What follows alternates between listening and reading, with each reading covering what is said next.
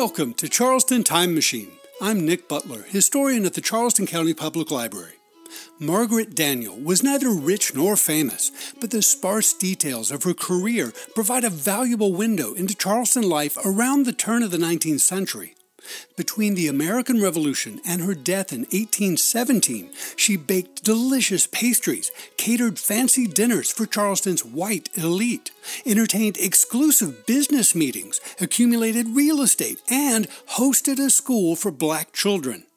Her story is not found among the literature concerning local foodways, but the evidence of her long career forms a compelling chapter in our culinary history.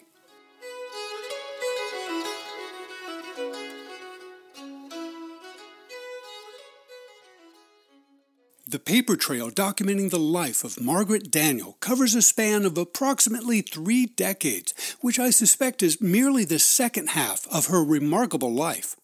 Considering the fact that she was a non-white businesswoman living and working in a community dominated by the practice of race-based slavery, we are fortunate to have any record of her activities at all.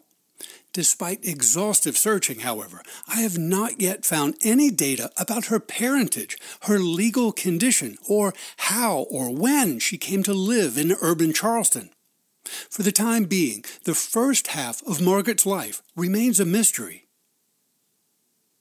Let's begin with the firm facts related to Margaret's identity.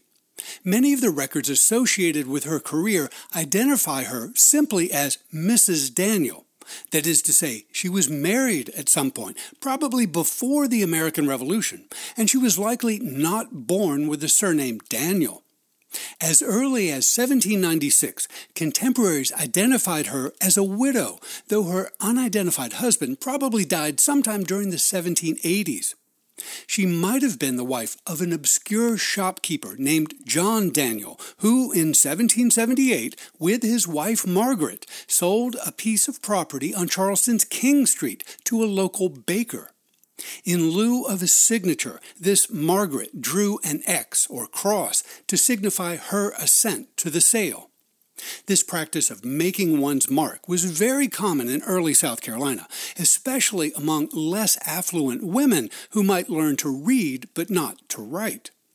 In all subsequent manuscripts concerning the pastry cook named Margaret Daniel, with one notable exception, she made a similar mark in lieu of a signature. Many of the 18th century documents related to Mrs. Daniel identify her as a pastry cook, caterer, and property owner without any mention of her skin color or legal condition. She was free and well known within her community, so there was no need to draw attention to such divisive details. Racial tensions flared in Charleston at the turn of the 19th century, however, as the local population of free persons of African descent swelled and the city received many hundreds of refugees fleeing a bloody slave revolt in the French island colony of Saint-Domingue. In this increasingly tense context, Margaret's skin color became a matter of public record. During the later years of her life, Margaret identified herself as a black woman and also as a free woman of color, using a common phrase of her time. At the turn of the 19th century, these terms embraced people with a myriad of genetic and geographic backgrounds, however. Following the example of 18th century British English, the American racial term black encompassed both people of African ancestry and people from the subcontinent of India. East Indian people, as they were once called, circulated throughout the British Empire before and long after the American Revolution, though their numbers in the North American colonies were rather small.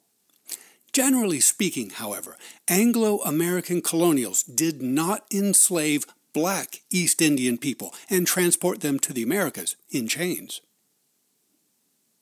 The law and culture of early South Carolina circumscribed the liberty of all non-white citizens in varying degrees, whether they were enslaved or legally free.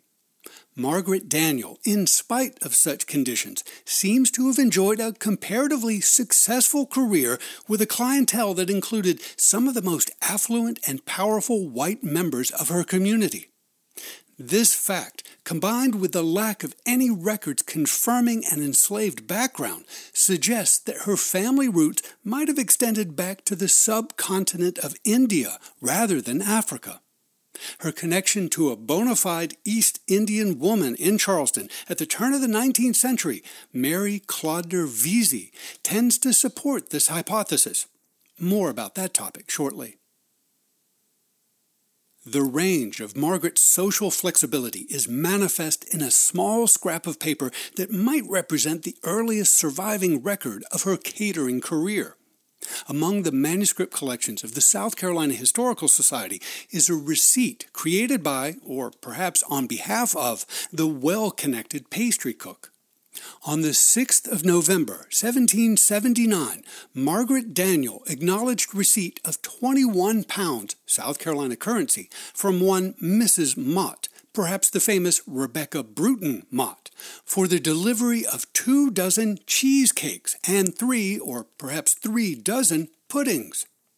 The entire text of this brief document, including the signature and faulty arithmetic, was written by the same reasonably competent hand using the standard quill and ink of that day. Without further examples of Margaret's handwriting, it's impossible to know if she personally drafted the receipt or relied on the penmanship of an associate or spouse. Regardless of who signed Margaret Daniel's name in the autumn of 1779, the receipt demonstrates that she was an established pastry cook in Charleston by the 4th winter of the American Revolution. The patronage of the affluent Mott family suggests that Margaret enjoyed a sterling reputation, likely built on several years of consistent service, providing bespoke confections in the quantities required for genteel social gatherings within the city's finest venues. The nature of this service and the fruits of her kitchen are, in fact, reminiscent of another female pastry cook who preceded Mrs. Daniel. Margaret Nelson, occasionally spelled Nielsen, pastry cook from London, advertised repeatedly in Charleston from the summer of 1768 until her death in 1772, publishing mouth-watering lists of the cakes, puddings, tarts, and pies she baked for customers on demand. Although Mrs. Nelson's brief career in South Carolina produced no lasting records of her background or family, it is possible that she had a daughter named Margaret who followed in her culinary footsteps. Like many other free persons of color in early Charleston, Margaret Daniel is known to have owned enslaved people during her long career. In July 1790, for example, she purchased a, quote, mulatto girl slave named Abby, end quote, from Thomas Jones, who was the intendant or mayor of Charleston at that moment. Mr. Jones was not the legal owner of Abby, however, but rather the executor of the estate of Susanna Snelling. In her will, drafted less than a month before the sale in question, Miss Snelling directed her esteemed friend, Thomas Jones, to let her slaves choose new masters, as long as the candidates were willing to pay, quote, their real value to Mr. Jones. Abby must have appealed to Margaret Daniel, a businesswoman with whom Abby might have already had a working relationship. Mrs. Daniel paid 40 pounds sterling for the mulatto girl Abby, who might have adopted the surname Jones. A few years later, after gaining her own freedom, this Abby might very well have been Abigail Jones, the pastry-baking wife of the mulatto tailor named Jehu Jones. Some weeks after Abby joined the Daniel household in Charleston, at an unknown location, agents of the United States government went door to door to gather names and statistics for the first federal census. The census enumerator for the parishes of St. Philip and St. Michael, that is, urban Charleston, identified, quote, free Mrs. Daniel, end quote, as the head of a household that included 4 free non-white citizens and 1 enslaved person. While we can confidently identify the latter as Abby, the identity of Margaret's 3 free housemates is unknown. They might have been her children, but nothing definite is known about her immediate family. The location of Mrs. Daniels' residence in 1790 is unknown, and she might not have owned a kitchen of her own in the aftermath of the American Revolution and her husband's death. In December of that year, however, we catch a glimpse of her working environment in a brief newspaper notice. To celebrate their corporate anniversary, an elite militia unit called the Charleston Battalion of Artillery summoned its members to gather on December 14th at Mr. Turner's Long Room, late the City Tavern, that is, at the northeast corner of Broad and Church Streets, where they enjoyed a festive dinner provided by Mrs. Daniel. Margaret Daniel began to create her own working venue in the spring of 1792. That April, she purchased what was apparently a vacant lot on the east side of Church Street, a few yards north of Stoll's Alley. The seller, James Verret, had moved to New Jersey and left a local house builder, Joseph Dill, in charge of selling his property. The lot in question, now called number 56 Church Street, measured a little more than 29 feet wide and 182 feet deep, surrounded by a number of older but respectable wooden residences owned by white slave-holding Charlestonians. Margaret immediately mortgaged the property back to Mr. Verret in exchange for a loan of the purchase price of £200 sterling. Standing in the background of these proceedings as a witness was one Stephen Seymour, harbor master of Charleston, whose presence merits mention. Although he is largely forgotten today, Captain Seymour was likely the father of a mulatto girl he called Sally Martin, to whom he left his modest estate. Sally was manumitted by Thomas Martin in 1795 and, like Abby Jones, was probably a protege of Margaret Daniel during the 1790s. During the early years of the 19th century, she enjoyed a successful career of her own as the celebrated pastry cook Sally Seymour. Margaret Daniel, perhaps with the assistance of Joseph Dill, was responsible for the construction of a modest residence and workspace on her lot, described a few years later as, quote, a neat 2-story house on the front containing 6 rooms, with a piazza neatly enclosed by Venetian blinds and a balcony, 2 complete kitchens with large ovens, and a wash house and necessary outbuildings, end quote. After satisfying the mortgage on the house, lot, and kitchens in 1796, she paid for the construction of a 2-story rectangular structure behind the main house that included an upstairs long room or multi-purpose entertainment space. During daylight hours, Black children allegedly gathered here to learn reading, writing, and arithmetic, while adults, black and white, assembled at night to dance and partake of Mrs. Daniels' well-known culinary talents. Margaret did not advertise or brag about such activities, but her more conservative neighbors complained to the local authorities. In April 1798, Mrs. Daniel invited the public to visit her new ballroom to view a curious art installation. The exhibit, for which Margaret charged admission, included, quote, about 1,000 likenesses, octavo size, of the most distinguished characters the world had produced, men and women known by their talents, virtues, and crimes, made by Mr. Bonneville, the artist in Paris, end quote. This colorful collection, said the proprietor, included, quote, the principal actors of the French Revolution, also the elegant engravings of the different events of the Revolution, together with an optical machine containing several interesting subjects, too tedious to mention in an advertisement, end quote. Several days after the opening of this historical gallery, an anonymous citizen published a complaint in the local newspaper alerting city officials to alleged illegal activities taking place at Mrs. Daniels' new venue. The author, who called himself a friend to morality, did not identify Margaret by name, but she was clearly the target of his complaint. Quote, "Contrary to the city ordinances, there is a house of entertainment kept by a woman of color in Church Street who has a long room and keeps a school for black children and frequent dances at said house, composed of a mixture of inhabitants, and the offenders of the laws pass unnoticed." End quote. Despite the serious nature of the allegations leveled by this friend to morality, city authorities had little cause to complain about the business practices of Margaret Daniel. The local constabulary might have asked her to minimize the nocturnal disturbances, but they did not put a stop to her business.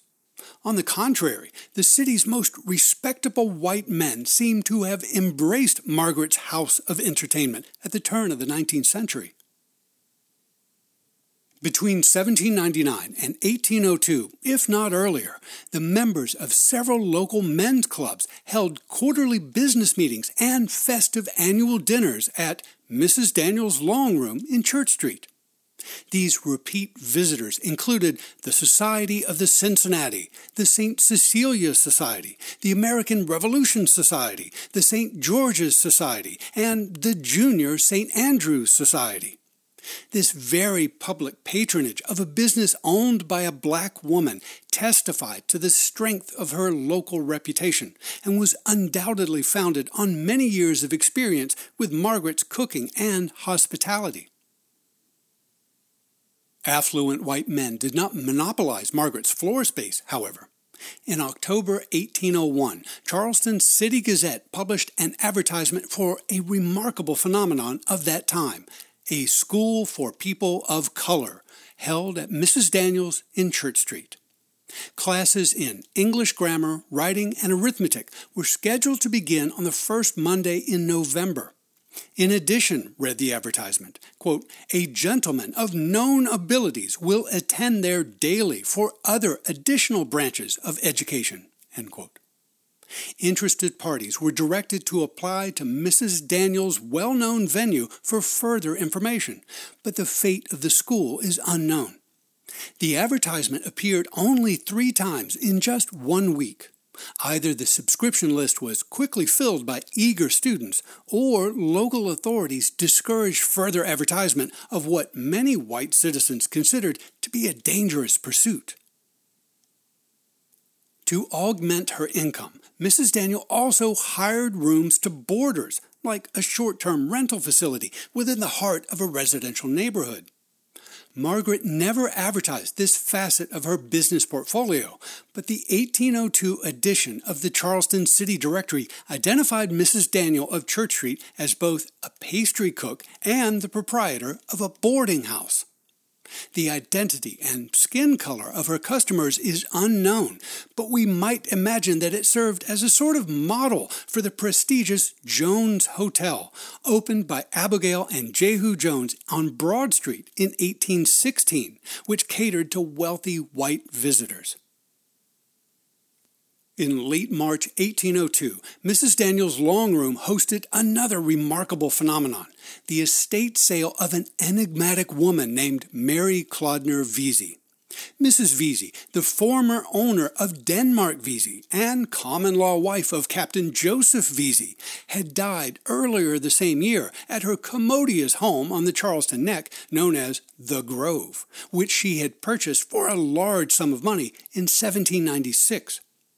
The deed identified the purchaser as, quote, Mary Clodner, commonly called Mary Vesey, a free East Indian, now residing in the city of Charleston, end quote. Whether or not Margaret Daniel had any sort of relationship with Mary is presently unknown, but the disposal of Mrs. Vesey's effects suggests a connection between the two women. The estate sale was initially advertised to take place at Vesey's Grove, now called Lowndes Grove, nearly 3 miles north of Charleston's urban boundary, but was later changed to Mrs. Daniel's Long Room in Church Street, in the heart of the city. There, on March 29, 1802, a vendue master called for cash bids on a large assortment of household and kitchen furniture, silver plate, plantation tools, farm animals, and 7 enslaved people of African descent. Mary Clodner Vesey had enjoyed some wealth in her later years around the turn of the 19th century, but Margaret Daniel was not quite so fortunate. In fact, she was experiencing a financial crisis during the spring of 1802. 2 years earlier, one of her suppliers, a Charleston factor named James Carson, had filed suit to recover a small debt remaining from a large supply of bacon and other comestibles that Margaret had purchased in 1799. Her attorney, Thomas Hines, defended Mrs. Daniel's reputation in the local court of common pleas, but a jury in 1801 rendered a verdict in favor of Mr. Carson. The judge then ordered the district sheriff to levy the sum of $245.25 on the property of Margaret Daniel if she did not pay the plaintiff in a timely manner. The court's patience was wearing thin in early 1802, forcing Margaret to consider her future. In April of that year, 1 month after the sale of Mary Vesey's estate, Mrs. Daniel sold all of her Church Street property to a local grocer named Duncan Love for £1,000 sterling. She apparently remained in place for some months longer until she secured a new place of residence and business. In late August 1802, Margaret Daniel purchased another parcel of downtown real estate, a rectangular lot at the northeast corner of Archdale and Bareford Street, now called Fulton Street, measuring approximately 28 feet wide and 119 feet deep. Using the remaining profit from the sale of her Church Street property, she purchased or built another modest wooden residence and large kitchen to continue her culinary trade. Her work was apparently in decline, however, due to reasons unknown. Perhaps she was simply growing weary from the constant labor of catering to the demands of her increasingly conservative white clientele. It's worth noting that none of the affluent clubs and societies that had once patronized her long room in Church Street followed her across town to Bareford Street. To economize further, in 1805, she divided her rectangular strip of land on the north side of Bareford Street into 2 unequal parcels and sold the smaller eastern portion to a wealthy white planter named Thomas Pinckney. As I described in episode number 228, Mr. Pinckney conveyed a house on this lot in 1807 to his young mulatto mistress named Eliza Pinckney and their mixed-race children. The Charleston City Directories of 1806 and 1807 still identify Margaret as a pastry cook, working and residing at the northeast corner of Archdale and Bareford Streets, but her career was nearly over. At the end of 1806, Mrs. Daniel again subdivided this property. To one Sarah Cooper, she sold the eastern portion of her remaining property, measuring approximately 30 feet square, and retained for herself a modest rectangular lot at the corner of Archdale Street. In the spring of 1808, Margaret advertised that she was ready for a change of scenery and was perhaps stepping away from her long cooking career. That April, the Charleston Courier printed a small notice that, quote, "a free woman of color of good character and disposition would be glad to engage to go to the northward with a family during the summer months," end quote. Interested parties were directed to inquire at Margaret Daniel's house at the corner of Bareford and Archdale Streets. Whether or not she accompanied a white family to the northern states for the summer of 1808 is unknown, as are her movements over the next several years. Her name disappeared from subsequent editions of the Charleston City Directory, and she seems to have retired from commercial life in the Palmetto City. In June 1811, Margaret Daniel summoned to her assistance a man in whom she apparently placed great trust. Jehu Jones, a mulatto tailor who had purchased his own freedom in 1798, might have been like a foster son to the elder woman. As I mentioned earlier, it's possible that Mrs. Daniel nurtured the early careers of Jones and his wife Abigail. With Jehu's consent, Margaret assigned her power of attorney to him in a formal document recorded before 2 white witnesses. Describing herself as a free woman of the city of Charleston, she empowered Jones to collect money due to her and to settle her debts, quote, as I might or could do if I was personally present, end quote. At some point, after empowering Jehu Jones to act on her behalf, Mrs. Daniel left her modest residence in urban Charleston and retired to a more bucolic setting in the rural parish of St. James Goose Creek. For reasons unknown and through circumstances unrecorded, Margaret apparently settled on or near a plantation owned by a white widow named Mary Mazik. Her property, called Liberty Hall by a later generation, included a small community of enslaved people of African descent, like every other plantation in the low country of South Carolina. Whether or not Mrs. Daniel knew some of these people earlier in her life, or if Mrs. Mazik had perhaps invited the elderly confectioner to her plantation, is unknown. In either case, Margaret settled in and received some manner of comfort and care during her final days. On the 23rd of December, 1816, Margaret Daniel placed her familiar cross mark on one final document, her last will and testament. She identified herself as a black woman of Charleston who was residing in the parish of St. James Goose Creek. After recommending her soul to the hands of my blessed Redeemer, she turned to the disposal of her worldly possessions.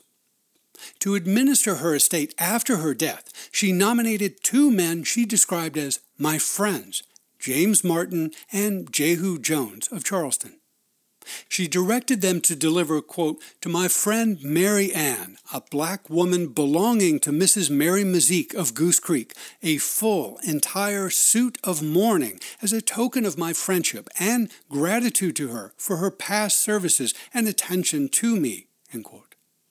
To Sarah Penseal, eldest daughter of Charles and Margaret Penseal, that is, perhaps Margaret's granddaughter and daughter, she said, I give and bequeath my wearing apparel, bed, and bedclothes. More generally, however, to the children of Margaret Penseal, which are now living and which she may have hereafter, Mrs. Daniel bequeathed the lot with my buildings thereon at the corner of Bareford and Archdale Streets, with the rest and residue of my property that I shall leave, to be equally divided among them. The death of Margaret Daniel is not recorded in any known document, and it's doubtful her grave is still marked in any way within the modern landscape of Goose Creek. Her will was filed in Charleston on the 9th of October, 1817, which might have been some weeks or perhaps months after her demise. Memory of her culinary career soon faded among the gourmands of Charleston, as other pastry cooks like Abigail Jones, Sally Seymour, Antoinette Valentine, and others rose to prominence and brought new dishes to perfection in the Palmetto City. In a city and region that celebrates its diverse culinary heritage, Margaret Daniel merits mention as an important link between the British colonial traditions of the 18th century and the Americanization of local foodways in the early 19th century.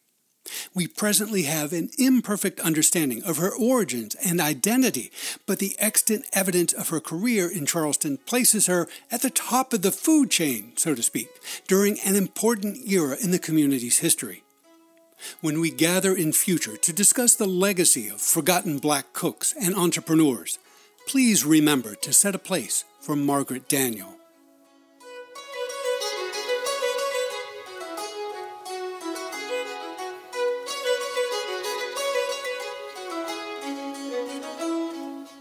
Charleston County Public Library is your home for local history. To explore our resources and programs, and to read an illustrated transcript of this podcast, point your web browser to ccpl.org.